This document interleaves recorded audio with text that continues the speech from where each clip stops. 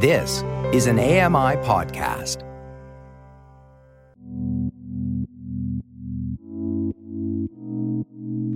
Welcome to Voices of the Walrus on AMI Audio, where professional readers give voice to articles from Canada's best general interest magazine. I'm your host, Roger Ashby.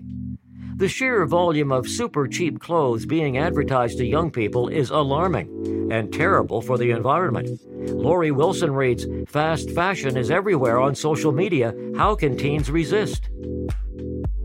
This is an article titled, "Fast Fashion is Everywhere on Social Media. How Can Teens Resist?" by Ava Furfaro. In 2020, when the world was in lockdown, my classes moved online, stores and restaurants were closed, and social media was the only entertainment left. I spent hours flipping through Instagram Reels. My feed was flooded with fashion videos, try-on hauls, and product unboxings. Even though I had nowhere to be, it was fun to click through these posts, discover new online stores, and plan future outfits. Still, the sheer volume of clothes being advertised to me was alarming, not to mention the low cost. I was used to paying $30 for a t-shirt, but I was shocked to see similar items selling for under $10, making them seem almost disposable. I had been aware of the fast fashion problem, but it wasn't until then that I realized the issue was much larger than I'd imagined. According to the consulting firm McKinsey, worldwide clothing production doubled between 2000 and 2014, and consumers are keeping clothing items about half as long as they did in the early aughts.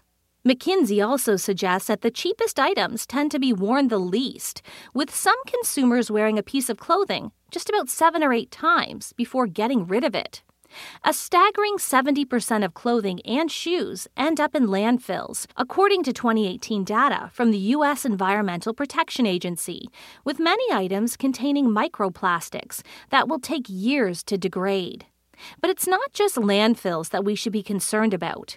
A 2021 report from the World Economic Forum listed fashion production as the planet's third largest polluter, after food and construction, releasing 5% of the world's greenhouse gas emissions. The industry creates more CO2 every year than shipping and aviation combined. This destructive cycle has been gaining momentum for several generations, but it seems especially pressing for my teenage peers. In 2019, one teenager told the New York Times that she would wear a new dress only once or twice before getting rid of it. Quote, "Because I'll normally be in photos while I'm wearing it that are then posted on social media," she explained. The problem is clearly amplified by social media, which we consume for multiple hours daily.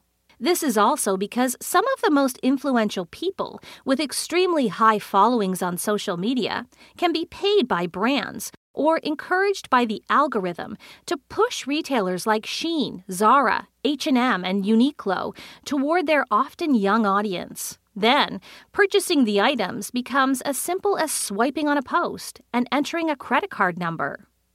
It's easy for adults to assume that teenagers keep sustainability top of mind. That's partially due to activists like Greta Thunberg and climate marches led by young people. But we're also caught between competing pressures. Our social media feeds are filled with influencers parading around in new styles that are easier than ever to purchase with just a few clicks. And the constant documentation of our lives means that we're often thinking about how we'll be perceived by others.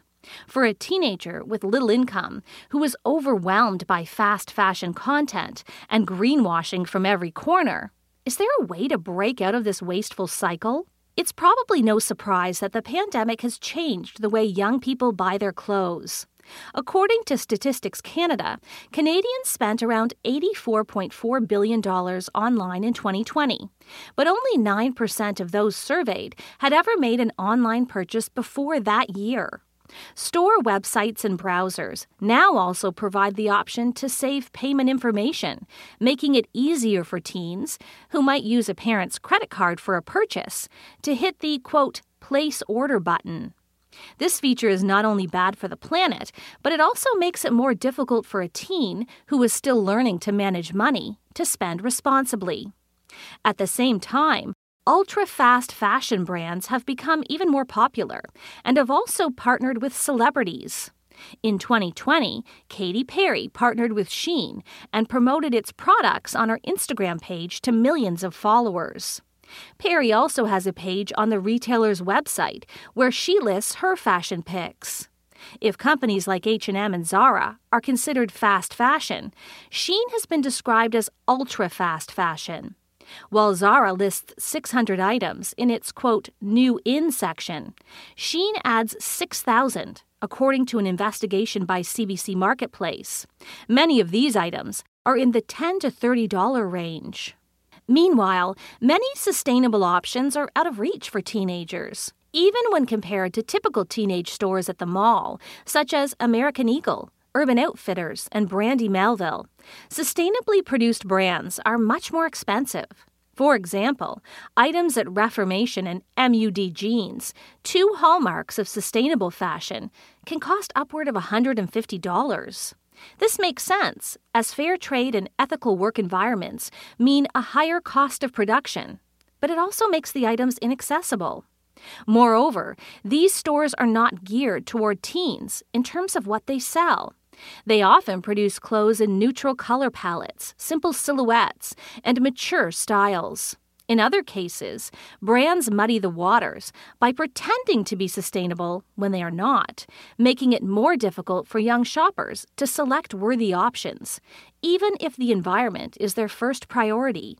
Despite all this, I'm still passionate about trying to do better, even if it isn't perfect.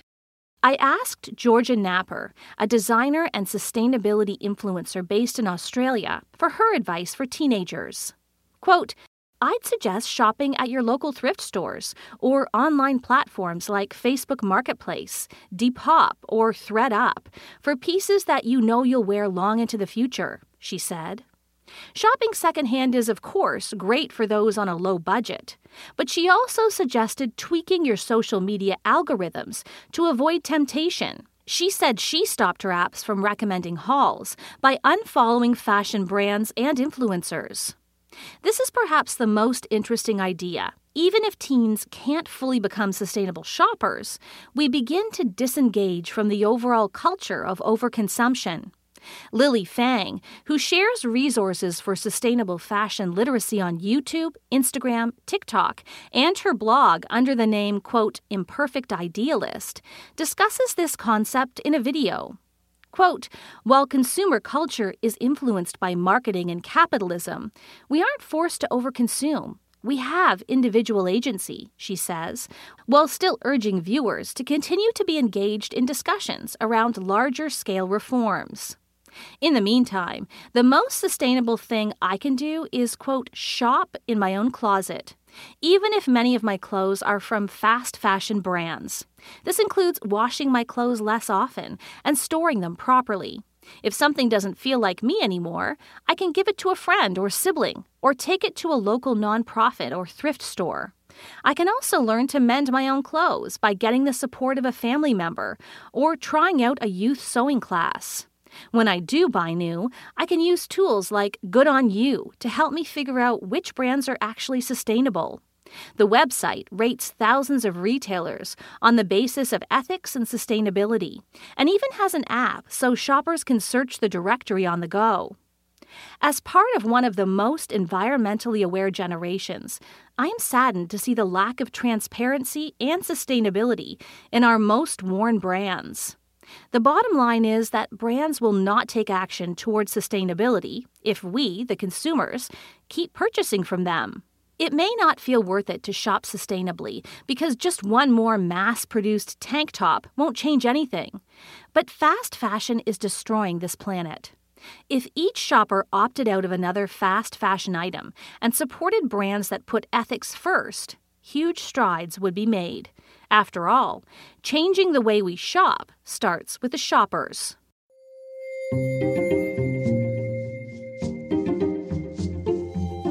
That was an article titled, Fast Fashion is Everywhere on Social Media. How Can Teens Resist? By Eva Ferfaro. I'm Lori Wilson. You've been listening to Voices of the Walrus on AMI Audio, produced by Don Dickinson. Audio engineering by Bill Shackleton and Jacob Szymanski. The manager of AMI Audio is Andy Frank, and I'm your host, Roger Ashby. If you enjoyed this podcast, please consider giving us a rating and review, and subscribe for more.